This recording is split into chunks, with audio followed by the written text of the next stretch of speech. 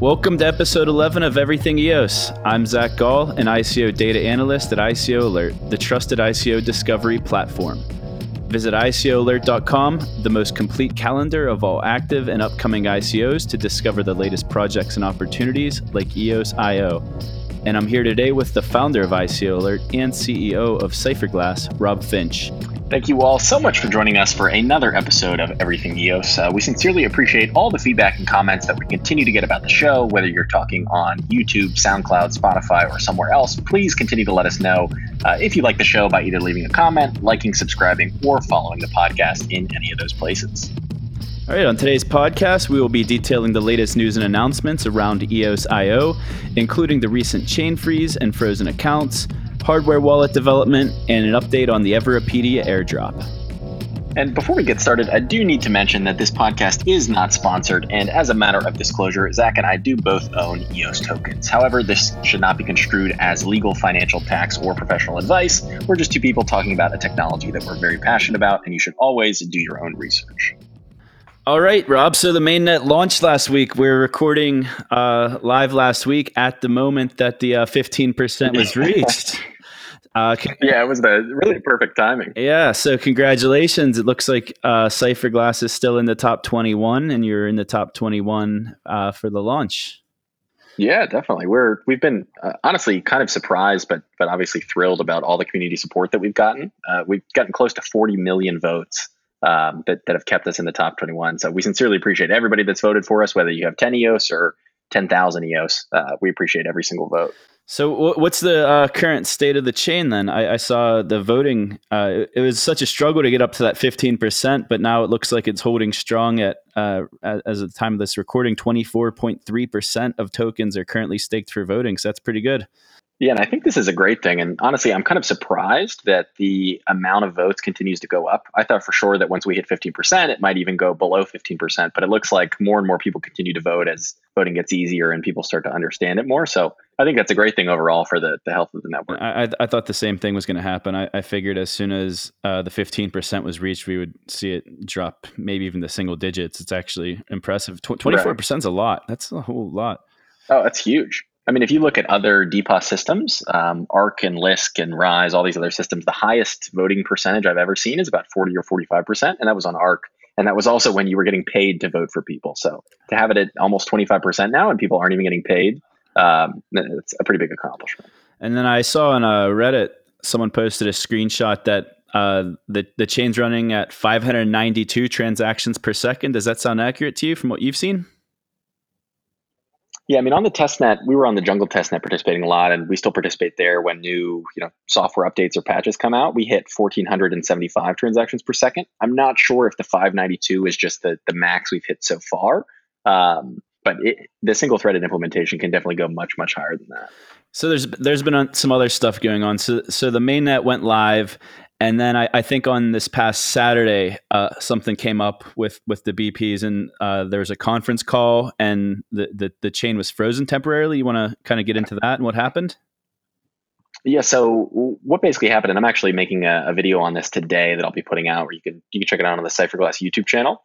But essentially, what happened was there was a bug in the chain that caused the chain to pause automatically. So the BPs didn't go on a call and then pause it. The chain paused automatically because it had encountered basically a critical error in one of the EOS.io system contracts. So when that happened, all the BPs got together, ourselves included. Although with the exception of a few, it was kind of disappointing to see that Bitfinex, Huobi, and I believe one other were not on the call and not trying to resolve those issues. So that was kind of a bummer. But everybody else, including a lot of standby BPs who were out of the top 21, sort of hopped on this call, figured out what was going on. Dan Larimer obviously hopped in for a little bit and helped patch the issue. But ultimately what happened was the bug froze the chain. We went in, patched it up, figured out where the bug was, got the patch from Block One and from Dan. We all upgraded our nodes, all the top 21 BPs, and then we tested it, made sure everything was working, and then unfroze the chain. So this is a process where, unlike chains like Bitcoin or Ethereum, when there's a critical error, you have to hard fork out and make an entirely separate chain to fix the issue. With EOS, you can actually just automatically pause the chain and then bring it up a little bit later once the issue has been resolved. I think that's interesting because these things that you just mentioned as being a positive all the FUDsters are seeing it as a negative. Right. So the other thing people have been complaining about on Twitter is the 7 accounts that were also recently frozen by the BPs. Right. You want to kind of give your side of that? Yeah, so that was something that we were very, very hesitant to do. We were really pushing for evidence of, okay, we need to know for sure. We need cryptographic proof that these people's accounts were actually hacked before we put in this freeze. And the reason why all of this happened and happened through a BP vote rather than the arbitration process is because the arbitration process right now does not really exist on the chain. There's no decentralized arbitration system. eCAF is kind of like a fill-in for arbitration in some kind of a way. But ultimately what happened was 7 people who were able to cryptographically prove that their accounts were hacked and their tokens were being unstaked. They came to us and said, hey, we need you to freeze our accounts so that we can save our funds. I think in total was maybe 1,300 EOS across those 7 accounts. So ultimately all the BPs decided, okay, yes, we're going to freeze it, sort of see how this works, test it out, successfully froze the accounts. And now obviously we're going through this process of setting up arbitration so that in the future, the BPs don't have this kind of power. Because honestly, I don't think we should have this power. And I don't think we want to have this power or responsibility. So it's important to note that in the future, when something like this happens, if your account is compromised, you'll go through a decentralized arbitration process where you'll pitch your evidence to the arbitrators. The arbitrators will then make a ruling. And when that ruling is made, they pass that on to the block producers who then would freeze those accounts if that's what the person was requesting. So part of what I read was also that the Constitution has not yet been ratified. So what's still needed for that to happen? I'm not sure. As far as I know, if you sign any transaction on the chain, you're effectively signing the Constitution. So it should be ratified. I think we only needed that 15% support to get there. Yeah, that's what I thought too, because it has that kind of warning on all the voting portals saying like you're also agreeing to the Constitution.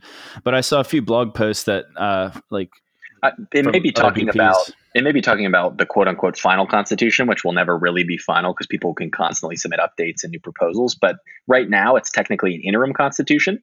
So that may be what they're referencing, is that this is technically a placeholder. And then in the near future, we'll have to do a vote and hold I believe 15% of token holders have to be voting on the Constitution for a period of 90 days in order for that new Constitution to then be ratified and considered valid. But there are a lot of things in the current Constitution that we definitely want changed. The biggest one being Article 15, which basically says that if you don't send a transaction for 3 years, your account will be taken, which is something that I think goes totally against the ethos of EOS, which is securing life, liberty, and property. So that's something that we're pushing pretty hard to change, and I think the community is pretty on board with that. So I guess we can get a little bit into arbitration. And as far as I know, the EOS Core Arbitration Forum is the group who's going to be managing this. Who are they, and what is their future role going to be on the network? Yeah, so eCAF is a group of a couple different community members who have all basically stood up and said, hey, we're not associated with block producers. We're not associated with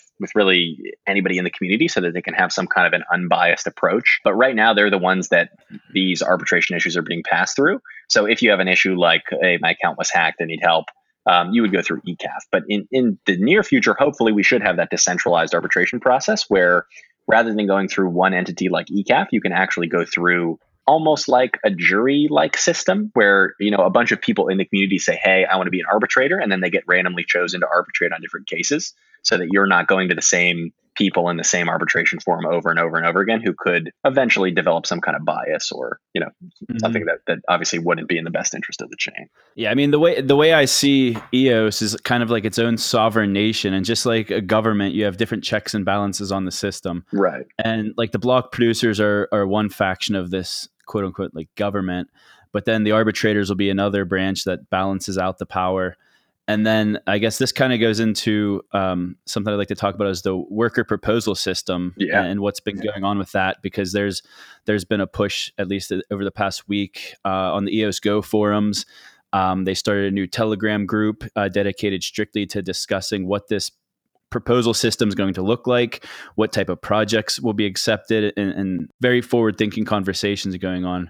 And I think arbitration is going to be a requirement for the worker proposal system to work, because you're going to have to verify that work's being completed and milestones are going to be hit. Right. Yeah. And for those people that don't know, real quickly, the worker proposal system is where 4 out of 5% of the inflation goes. So 80% of all inflation on the EOS network goes to this worker proposal fund. Block producers get 1%, the worker proposal system gets 4%. And all of that inflation basically sits there in this massive account that can then be used to fund, say, community projects or um, fund really any idea you have that will help improve the EOS network in some way. And I think it's going to be one of the biggest things ever seen in blockchain if this is successful. Nothing like it has ever been successfully implemented. I know Dash has some sort of proposal system, but it's still pretty immature also. And I expect the EOS version to be, it's going to take a while to reach its full potential. But like Rob said, like there's a 5% annual inflation on the network. So in the first year, there'll be 50 million tokens generated. Only 10 million of them are going to go to the block producers. And then that leaves 40 million tokens to be used to grow the ecosystem in whatever way the community deems relevant and necessary. So when we talk about different branches of a government, you have the block producers. They already kind of have a salary built in to the 1% inflation, but then the arbitrators might be paid through this worker proposal system. There's certain projects that people deem very necessary. There's been a lot of talk about developing a stable coin, and that would be a top priority that people would probably be willing to fund through a worker proposal system. Just anything. Like if you want to do something that you think can grow the ecosystem, the worker proposal system's going to be your route to do that. And I'm just really, really looking forward to being part of more of these conversations. And you guys can join also. Anyone listening, you just go to eosgo.io, go into the forums. You'll see a section for the worker proposal system. They'll have the links to the Telegram groups. Thomas Cox has been very active in all of this, as he has with governance. But he actually just posted a timeline recently, and their goal is to design and propose the actual system, like an outline of what exactly it's going to look like by Q3. They also want to have the smart contracts done by Q3. They want to have the UI ready by Q4, and then the go or no go vote before the end of the year. Wow. So this is really exciting. If this could be completed by the end of the year, that's going to be huge, because that's really going to be the gasoline that ignites this fire, because you'll have a global community being able to possibly use this system to create a salary for themselves to evangelize the network. Right. I mean, you could do it for anything. For people who are working on the core code, if there are a bunch of volunteers that work on the code in addition to Block One, which I think is something people don't know, and those volunteers could be compensated through this. And I think something that's important to mention is, let's say that this is done in December, there's already going to be 20 million EOS then in that fund between now and December. So even at a $10 token price, we're talking $200 million that can go into funding all these different projects and initiatives. So it's going to be a pretty sizable chunk of money, in addition to the $1 billion Block One has already put up to fund dApps specifically. And that's what I think we'll see, is this fund is just going to accumulate before the system's ready. And then even once the system launches, it might be slow to kind of get off the ground. So there'll be a pretty decent sized war chest when this thing gets going. So it's never going to be an issue of how much balance is left and can we afford to do things. Definitely. If you have a good idea and you can get the support of the community, anything is possible. Yeah, and I think the most key thing here is going to be making sure that the projects and initiatives that are being funded are high quality projects and also have some kind of accountability behind them. So before we go and give $10 million to some dApp to build, whatever dApp they're building, or before we go and pay a salary to somebody who's committing code, I think there needs to be some kind of review process, whether it's decentralized through the community or something else. I think there has to be some kind of quality control review process to make sure that the money just doesn't get drained and sent to shitty projects that aren't following through. Yeah, there's been already a lot of talk of like, how do you avoid like spamming the proposals? So there's been talk of like having a fee. Like I think Dash charges like $7 just to submit a proposal. Oh, wow. And Dash is, I don't know what it is, like $250 maybe, somewhere around there. So it costs you money to submit a proposal, but that's good because it prevents like submitting garbage and spamming. If you have like thousands and thousands of garbage proposals, it's going to be really hard for the community to filter them down and choose which ones they want to vote for. Definitely. So having some sort of fee, and I actually like the idea of a fee, because let's say you do want to apply for like a $10 million ask of an EOS equivalent to do some really big idea. Let's say that the fee is actually a percentage of what you're asking for. Oh, wow. that would cause, like, let's say I want to do a $10 million project, but I don't have, and the fee would be like, let's just say 1%, just to make up a number. Mm-hmm. I wouldn't have that many EOS to put in a deposit or a stake to submit this proposal. So I would be forced to kind of find angel investors in a way where they could delegate their tokens to me as a deposit to allow me to submit this proposal. Interesting. That's a cool idea. That's something I hadn't really thought of. There's also, I think, even if it was only like, if it was a flat fee, like how Dash does it, if it's the equivalent of $1,000, if 1,000 people apply with $1,000 fee to some $10 million bounty, you can offset already 10% of that 10 million just through the fees that people are paying to ensure high quality submissions. Mm-hmm. And then if these fees, like if people are paying them to submit proposals or to stake a proposal, that fee has to go to someone, and I don't think it needs to go back into the community account because it's already going to be well funded. So that fee might go directly to whatever organization or system is in place that's going to review the, I guess, the milestones and project completions. Right. There's going to have to be people behind this to verify that things are getting done, possibly a rating system to rate you so that if you do a terrible job, you won't ever be able to get another proposal approved. Like, none of this stuff has been fully thought out yet because it's never been done before. And I think that's the most interesting part of it, is nobody knows. Well, and I think that's like an important note for all of this, especially when we were talking about those 7 accounts that were frozen earlier, is that none of this has been done before. And that's why everybody is kind of working through this as a learning process. And even with our initial block producer calls, when we were getting up and running and getting ready to launch the network, there really wasn't some kind of organizational structure to make sure, okay, these BPs need to be on this call at this time. And now that's in place.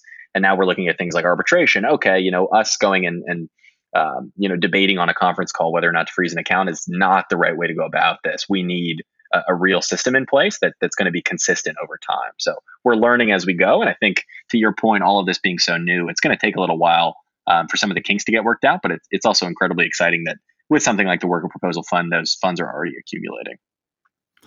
So what other big things that we're looking forward to? Dan has actually been teasing a new hardware wallet, which I know interests you because we talked about it last week. You put out $100,000 bounty for developers who are able to successfully implement and put into production a Ledger and a Nano S hardware wallet. Yeah. Ledger. You want to talk about? Oh yeah, that's right, Trezor. Yeah.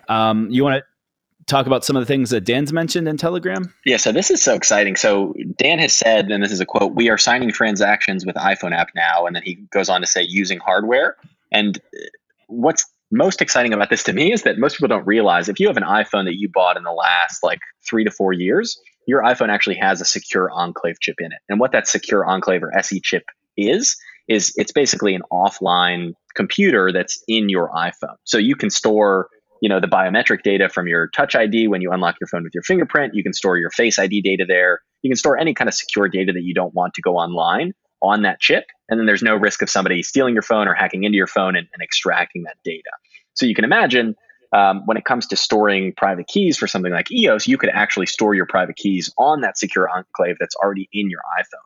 And what that basically enables you to do is turn your iPhone into a hardware wallet. So instead of having to carry around your Ledger or carry around your Trezor and have that on you at all times and have a recovery seed somewhere, you can just use your iPhone. So you could obviously still have a recovery seed or a recovery partner, but being able to, for example, send EOS to someone or cast a vote from my phone and sign that voting transaction with my face, like, that is just such a cool concept to me and something I'm so excited about. So hopefully they get this approved by the App Store soon.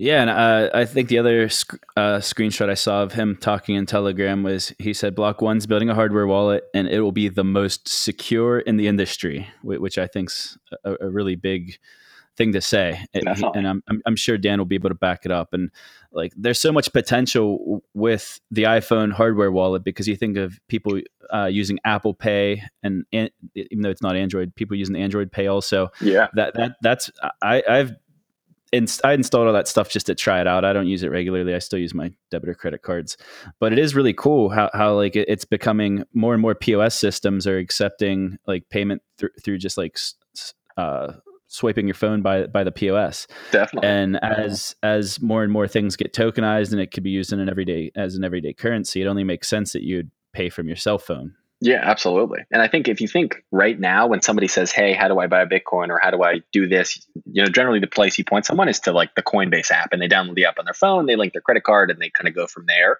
But if you can actually, and then there's a process after introducing them, like, "Hey, by the way, you shouldn't actually store your tokens on that exchange because you don't actually own them on that exchange. You should store them here." And there's this whole complex like process that comes after that initial introduction. But by having your iPhone as a hardware wallet, you could totally eliminate that. And I think it would be a lot easier to onboard the average person where you can say, "Hey, download this app, you store your coins here, you can, buy more right here." And it's just an easy process where you know that it's secure and you don't have to recommend they go buy a ledger and store their recovery seed and do all this other crazy stuff. They can just download an app and boom, it's there. I think that's The going to do less wonders. friction, the better. Oh, Anything absolutely. that could eliminate friction. I think that's one of the biggest things holding back this technology is the friction involved with getting into it and just every day navigating the waters that we're currently in. Yeah, absolutely. And speaking of our bounty that we put out, so we've gotten a ton of submissions already. More than a dozen people have reached out over email saying, "Hey, give us the participation pack if you want to participate." But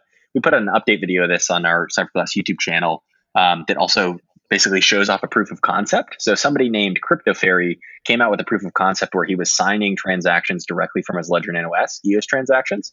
So he has basically the core functionality working. He has the private keys stored on the actual Ledger Nano S. Now it's just a matter of building the interface for it so that the average user can use it. But it's awesome that even a week after the bounty was announced, we already have somebody with a proof of concept. We have more than a dozen teams that are actively working. So I think we may see a hardware wallet both for the Ledger Nano S and for the Trezor sooner than people think. That's awesome, and it's interesting that I've never seen someone as eager to give away $100,000 as you are, because I know how you are with your hardware wallets, and you just really want this for yourself. Definitely, yeah. I mean, but the whole community wants it too. Absolutely. I wish we had put out this bounty 4 months ago, although Cypherglass wasn't officially announced then. But I think I'm glad we put it out now at the beginning of this so that we can get this ready. And then the majority of people that onboard into this ecosystem will have the Ledger or the Trezor option. But I wish that we had done this, a couple months ago and made sure that it was ready for launch. So we'd let's change the subject, I guess. Some airdrop news. Everipedia has officially announced the ratio of tokens. So is it 5.1 IQ tokens for every EOS? Yeah, and it's interesting.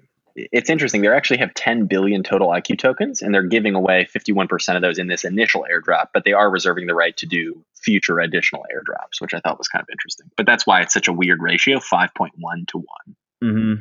And they're basing it off the EOS Genesis snapshot still, which was what the original plan was, but there was some talk that they might take a different snapshot.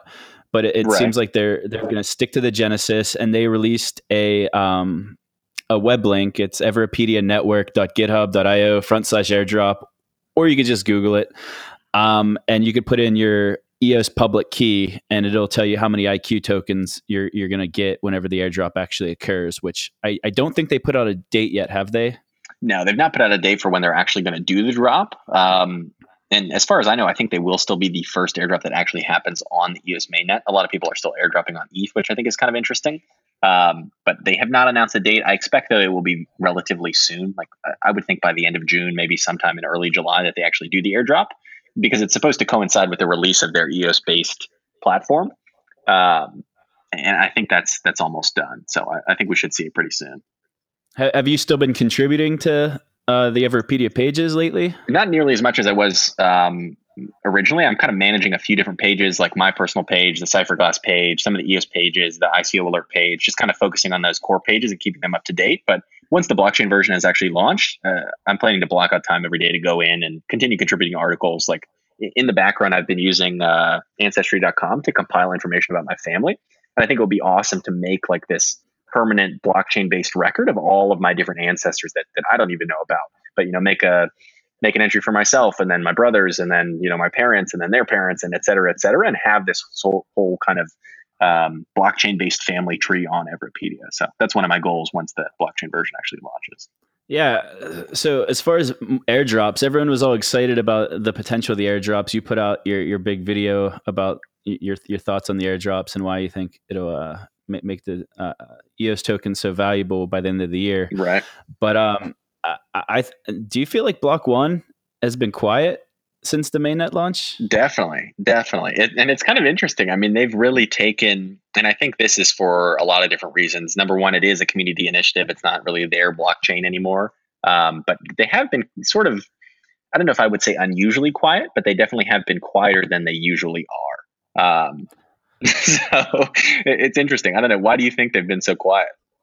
I don't know. So not only is Block One quiet, but all of these initial EOS VC partners have been quiet also. Yeah. And Everpedia is still the only official airdrop that's been announced. We mentioned Botchain a few weeks ago, and I actually did record a conversation with their CEO. I'll just give away a spoiler. It is not going to be an EOS token. They're still looking into different platforms, but it won't necessarily be on EOS, and it was just kind of miscategorized on Crunchbase as being under the EOS VC arm of Galaxy Digital, because Galaxy Digital is bigger than just an EOS fund. They invest in other projects also, and he said he thought it was just miscategorized.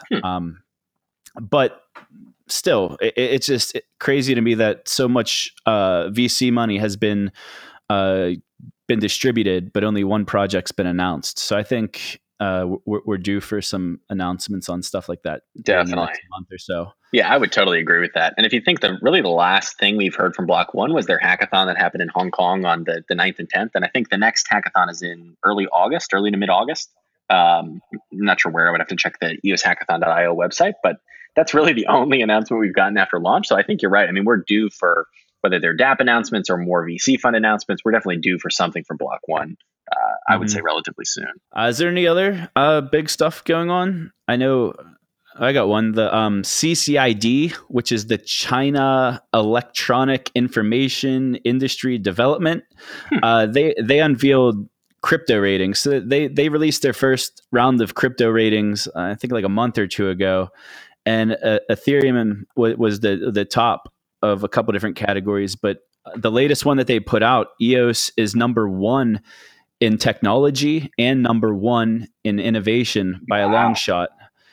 Yeah. And BitShares did really well on this list, and so did Steem. So it's really cool to see that 3 of Dan's projects are in the top 10 of this crazy. Chinese rating system. And I don't know much about who these people are, what they do, but it's just really cool to see another group of individuals who are hopefully doing this objectively, and they see EOS very positively. As far as technology, they gave it a score of 102, and the next closest was Ethereum at 85.2. Wow. That's quite a ways ahead. Yeah, and then at innovation, they rated them a 44.1, and then the next closest was 28.3 with Ethereum. But they did get a bad score in applicability. They got a 15.4, and Ethereum got almost a 25. Neo got 27.5. So I kind of liked seeing that they got one bad score, because if they're top of the board on everything, it would kind of look a little fake. Right. Yeah. I mean, as much as I love the project. Yeah, it makes sense, since there are no real. There are a couple cool dApps like Monster EOS, which is kind of like a CryptoKitties, but monsters built on EOS, and everything's free. You don't have to pay to breed them or pay to buy them or sell them and all that good stuff. It's free since you're on EOS. There are no transaction fees. But I think once we have more real dApps built on this platform, that applicability score will go way up, and then it will be number one in all 3 categories. Is there any other stuff we want to cover? We got a few minutes left on this. The only other thing I would say, I think Bitfinex actually just, an hour, maybe 2 hours before we started recording this call on Wednesday, actually opened deposits and withdrawals for EOS. So I think they're the first exchange to open mainnet deposits and withdrawals. So if you have EOS that you want to move to an exchange, you can do that now. If you have EOS on Bitfinex that you want to take out, which is probably more likely, you can do that now as well, which is awesome to see. And hopefully the other exchanges like Binance and the others follow suit pretty soon. What do you think about BitHum? Think they're going to open withdrawals and deposits for you?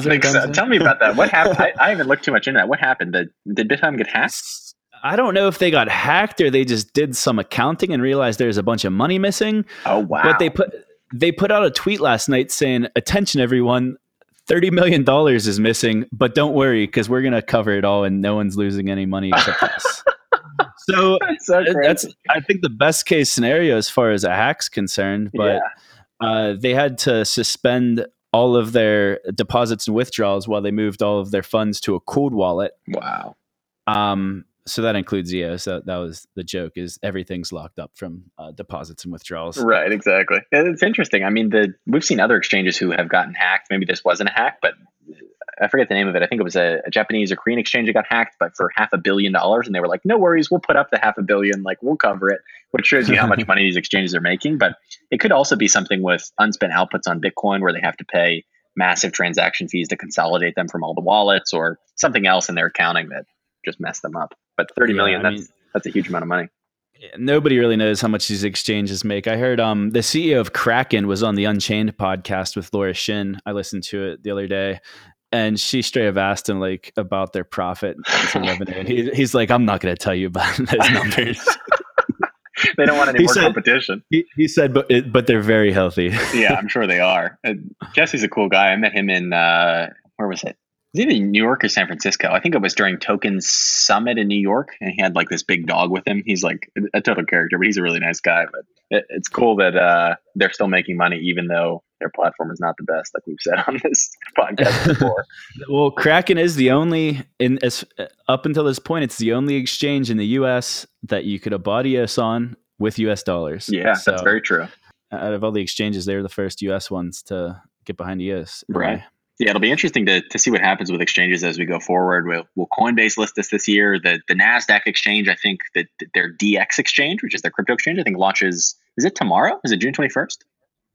I'm not sure. It's sometime this month. I think it might be tomorrow.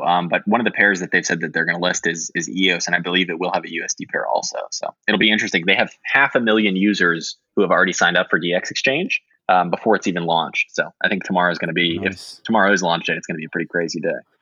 Yeah, and I'm not sure if it was a week or two ago, but Binance released a USDT pair with EOS, which is pretty interesting. Nice.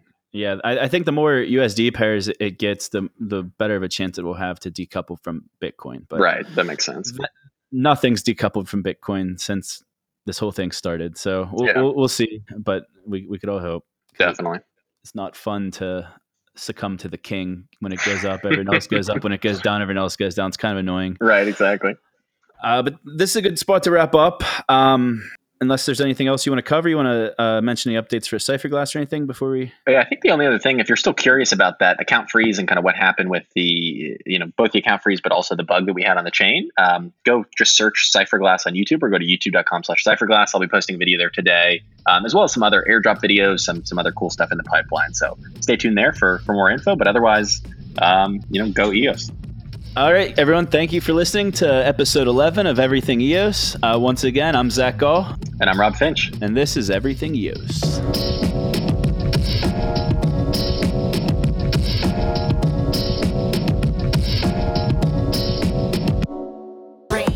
ICO Alert maintains the only trusted comprehensive list of pre-ICOs and initial coin offerings. This Pittsburgh-based startup has grown to serve over 1 million users in less than a year.